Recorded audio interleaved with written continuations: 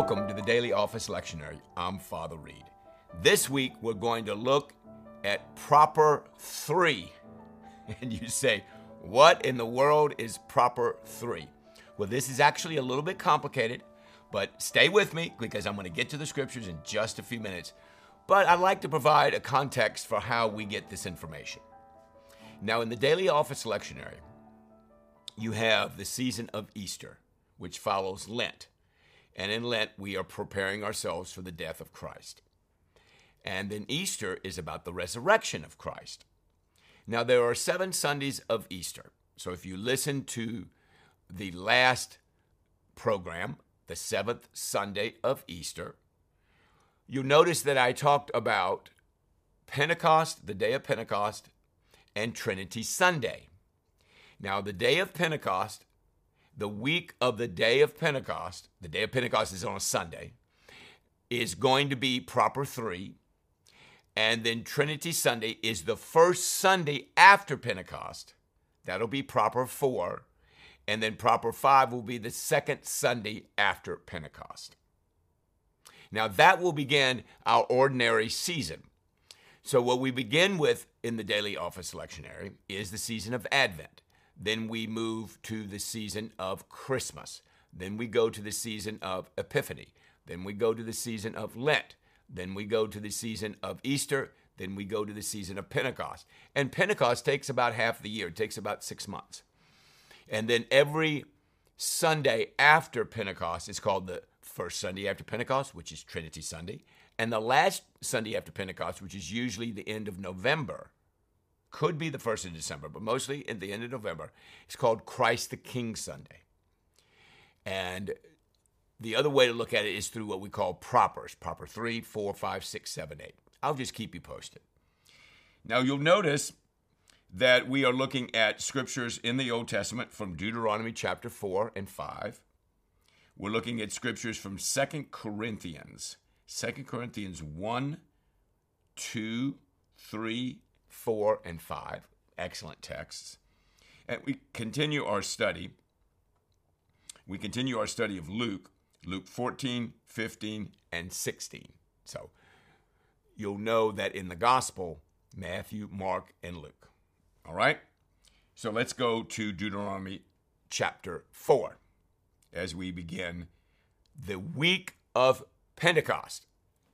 And you may have celebrated Sunday or will celebrate the day of Pentecost. That's the day that the Holy Spirit comes down in Acts chapter 2, and we celebrate what often is called the birthday of the church, but it's the coming of the Holy Spirit in Acts chapter 2.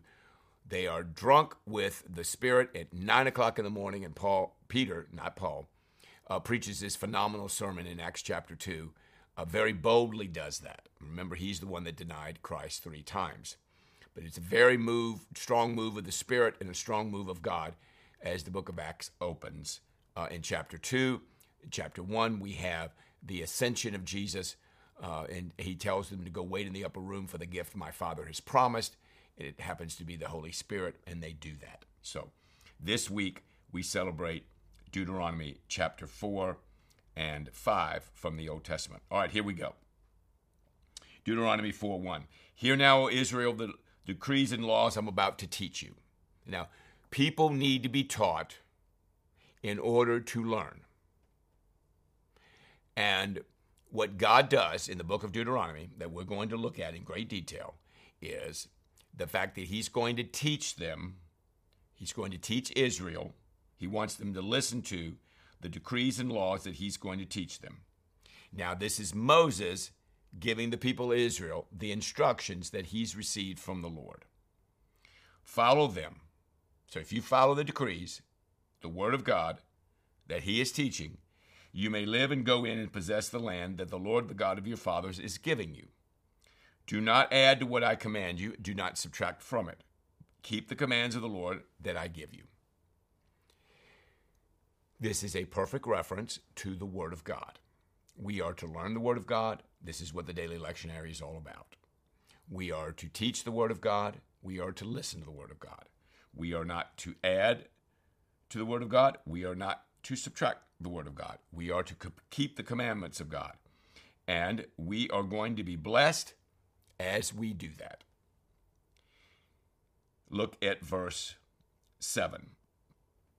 What other nation is so great as to have their gods near them the way the Lord your God is near to us whenever we pray to him? Look at the other nations. Their gods are not real. They're all idols. But this God, Yahweh, Exodus chapter 3, Yahweh is the one that is near them and listens to them and speaks to them. He says in verse 8, what other nation is so great as to have such righteous decrees and laws as this body of laws I'm setting before you today? Another rhetorical question. 9, very important. Only be careful and watch yourselves closely, so you do not forget the things your eyes have seen or let them slip from your heart as long as you live. Teach them to your children and your children after them. So he's saying to leaders and the people of Israel, learn these laws, teach them, live them out, obey them, do what they say. Teach them to your children and your children after them. It's important that your people, your families, your tribes, this nation learns the word of the Lord. And from generation to generation, they pass it on. Let's look at verse 13 of chapter 4. He declared to you his covenant, the 10 commandments, which he commanded you to follow, and then you wrote them on 2 stone tablets. And the Lord directed me in verse 14 that at that time to teach you the decrees and laws you are to follow in the land that you are crossing the Jordan to possess. So they are on the east end of Israel. They are going to go west, but before they go in, God is going to teach them through his servant Moses so that when they get into the land and they occupy it, Joshua, they will know what they are to do in terms of living according to the commandments of the Lord. Verse 15, you saw no form of any kind the day the Lord spoke to you out of Horeb, out of the fire. Therefore, watch yourselves very carefully. Verse 16, so that you do not become corrupt and make for yourselves an idol, an image of any shape, whether formed like a man or woman. Don't make idols. You are to worship the Lord your God. You are to honor him. You are to love him. You are to do what he says. You are to hear him. The Lord is a consuming fire, verse 24. We also see that line in Hebrews. A jealous God. Do not cross him. Do not go against him. Do what he says. Verse 29. If from there you seek the Lord your God, you will find him if you look for him with all your heart and with all your soul. So put effort into this. Put effort into seeking God, into finding God, into loving God. Verse 31. The Lord your God is a merciful God. He will not abandon or destroy you or forget the covenant of your forefathers, which he confirmed with an oath. All right.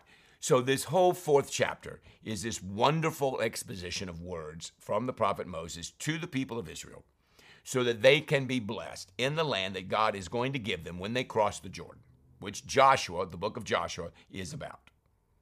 But they must conduct themselves in order for God to bless them. They must conduct themselves in the right way.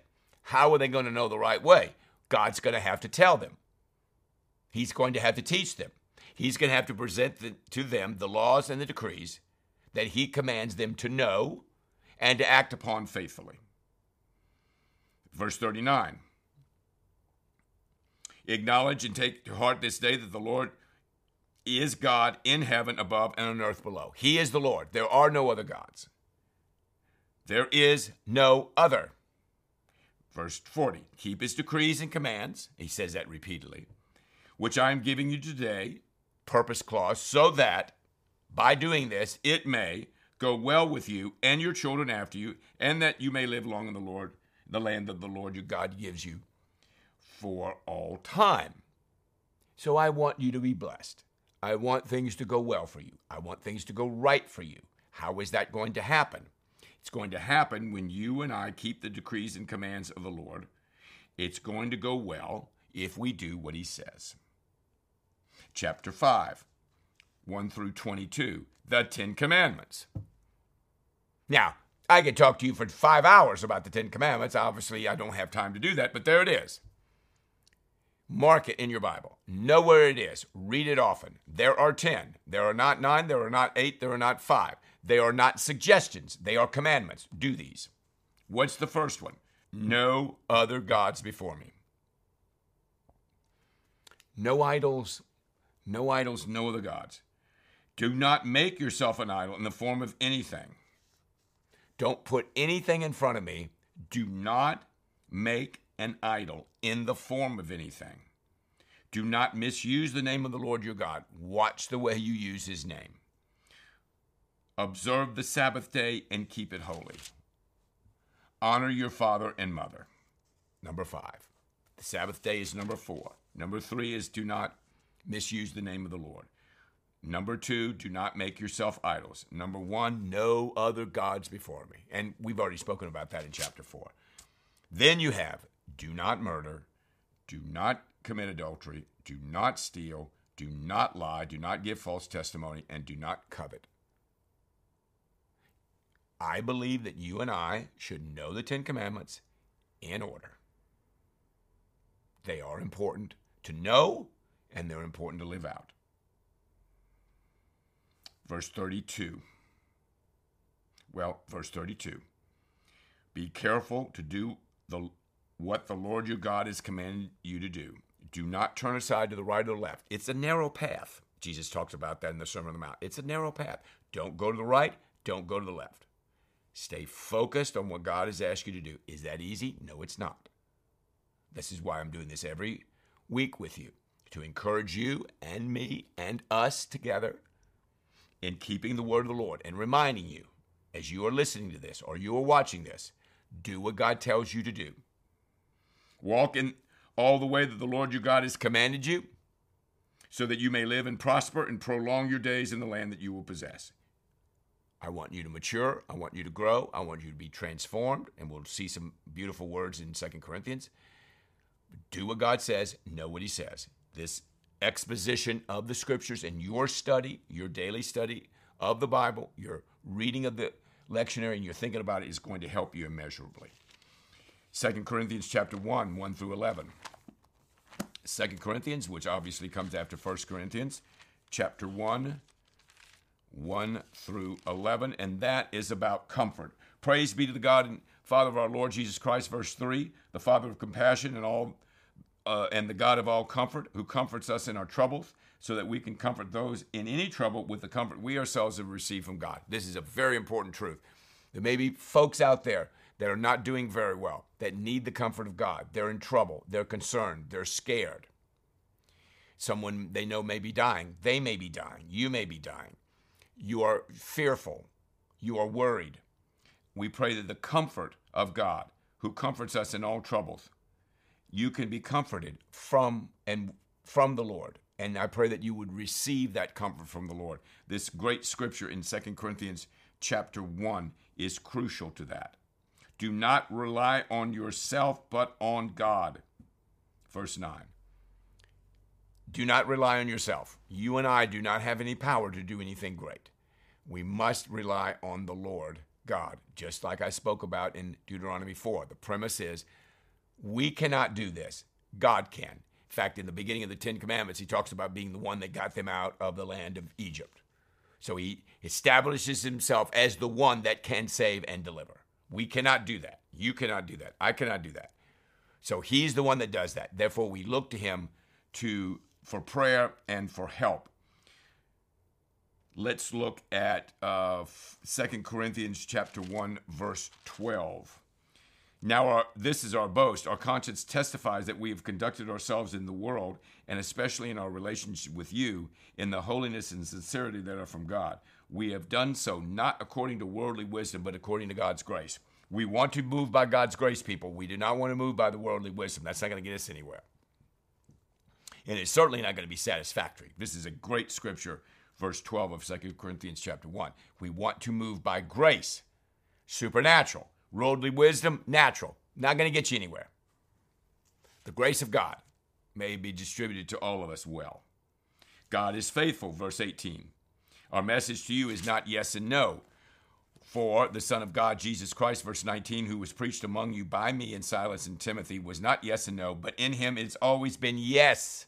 It's yes in Christ. For no matter how many promises God has made, they are yes in Christ. And so, through the Amen, is spoken to us by the glory of God. Through him, the Amen is spoken to us by the glory of God. Now, it is God who makes both us and you stand firm in Christ. Amen. We cannot do it ourselves. He appointed us, set his seal of ownership on us, and put his Spirit in us, in our hearts as a deposit, guaranteeing what is to come. We are in Christ. God has put us in Christ. We are standing firm in Christ by God's grace, and the power of the Holy Spirit is in us as a deposit in our hearts, guaranteeing what is to come. So the Father, the Son, and the Holy Spirit participate in this extraordinary life that you and I live. They are present in everything that we do. 2 Corinthians chapter 2, verse 14, thanks be to God who always leads us in triumphal procession in Christ, and through us spreads everywhere the fragrance and the knowledge of him. For we are to God the aroma of Christ among those who are being saved and those who are perishing. The aroma of Christ, the good smell of Christ. It is a good thing to spread Christ. It is a good thing to know Christ. It is a good thing to be in Christ. There's a pleasantness about being in Christ. Okay? Chapter 3, 2 Corinthians chapter 3, 1 to 18. Verse 17. Now, the Lord is the Spirit, and where the Spirit of the Lord is, there is freedom. That's what you want in your life. You want the freedom of the Lord. So he's not talking about not being in a jail or not being in bondage. He's talking about true freedom, which comes by being in the Spirit of God and having the Spirit of God operate in your life. Verse 18. And we, chapter 3, who with unveiled faces all reflect the Lord's glory. That would be a wonderful thing, to reflect the glory of God.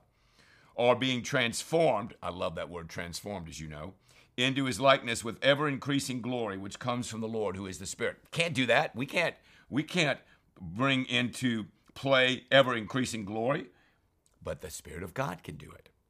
So what Christian living is about is submitting to the power of the Father and the Son and the Holy Spirit, and allowing them to do their work in us on a daily basis.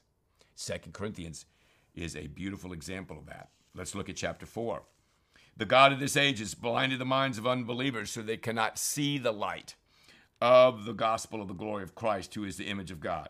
For we do not preach ourselves, but Jesus Christ is Lord. No reason to preach yourself. Jesus needs to be preached. And ourselves as servants for Christ's sake.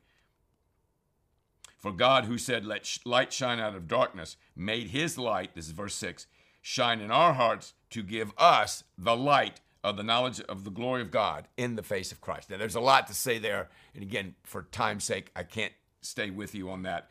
But please make reference to 2 Corinthians 4:6. And finally, verse 7, we have this treasure in jars of clay. This body is a jar of clay, to show that this all-surpassing power is from God and not for us. This treasure is Christ. I don't have the power. In this jar of clay, all of us have. We have this all-surpassing power that is from God. Again, supernatural power of God. We're going to see this in the gospel coming up in Luke. Supernatural power of God. It's not from me. It's not from you. It's from God. Submit to the God. We see that as early as Deuteronomy chapter 4.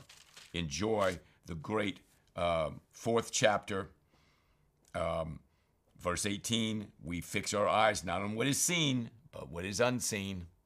For what is seen is temporary, what is unseen is eternal. I mean, you can't say it any better than that. What's important is not what we see, it's what we don't see.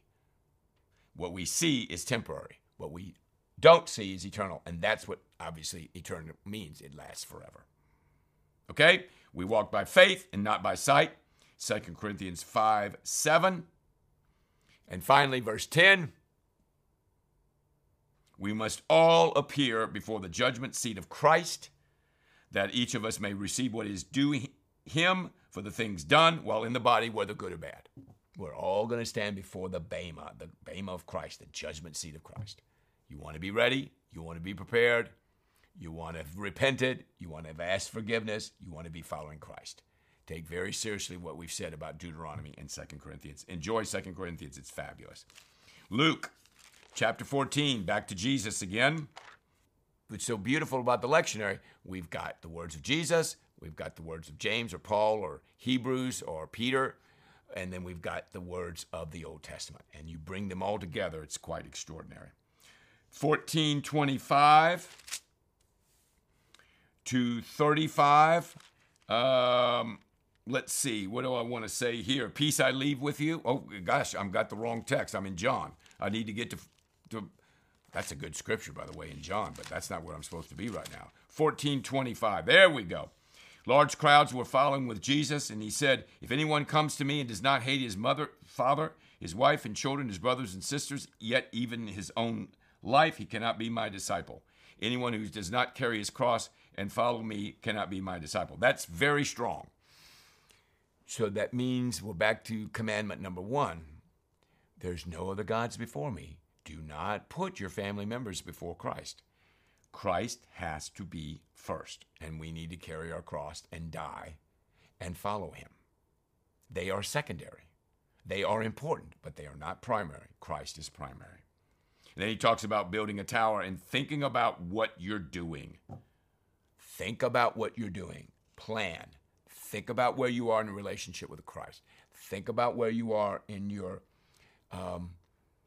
planning to know Christ better. And how are you going to accomplish that? And how are you going to allow the Spirit of God to work in your life? In chapter 15, we have the great parable of the lost sheep and the parable of the lost son, the parable of the prodigal son. Fantastic parables about the love of God, about God looking for you, about God caring for you, about God seeking you out, about him being excited about people that repent. It is so good to repent. It is so good to tell God you're sorry. It is so good to fall on your face and say you messed up and God, please help me. Please do that. Being part of a church body, I do that on a regular basis because I go to a lot of church services, but every single one of them are important to repent of our sins. And of course, the famous parable of the prodigal son is in 15. In chapter 16, we have the parable of the shrewd manager, which is one of the strangest parables in the gospel readings. It's the shrewdness of this guy that allows him to keep his work with his manager, and he gets very smart to do that. That's followed by a very interesting scripture in the second half of 16, the rich man and Lazarus, and how important it is to be loving to the poor and to be supportive of the poor and to be generous and to be kind and to be giving. And it also shows us the chasm between heaven and hell, and that it is important to share the gospel with people and pray that they receive the gospel. No, Father Abraham, verse 30, if someone from the dead goes to them, they will repent. Go and tell them. I don't want them to come here. He said to them, if they didn't listen to Moses and the prophets, they will not be convinced even if someone rises from the dead. So that's a beautiful way to end our time together with Proper 3, or the week of Pentecost, and that is that we want to hear the word of the Lord. We want to be taught. We want to learn. We want to listen. Deuteronomy chapter 4, the first several verses. We want to hear what God says. We want to hear what the decrees are. We want to hear what we're supposed to do. So Lazarus, received bad things, and he was comforted. But the rich man did not. He ended up in hell, in torment. And Lazarus was in Abraham's bosom. And the rich man wanted his people, his family, to be with Lazarus. Go back and tell him. So that proper teaching and the teaching that we need to have in order to do what God wants us to do is crucial. Well, what a wonderful tray set before us of teaching this week. Deuteronomy chapter 4 and 5 and 2 Corinthians. I was just barely scratching the surface of 2 Corinthians. So good. And then just reading the gospel. The parable of the prodigal son is timeless. Running back to the Father, being restored, asking for forgiveness, but not being like the older brother that demands from the Father, why didn't you treat me better? Son, I love you, but your brother is come back, and we need to rejoice. We need to rejoice. We need to forgive him. We need to love him. And the Father goes out and races and embraces his son. It's just a fabulous, timeless story. Well, God bless you, and enjoy this week of reading and prayer and reflection. And we'll see you next week for the Daily Office Lectionary. God bless you.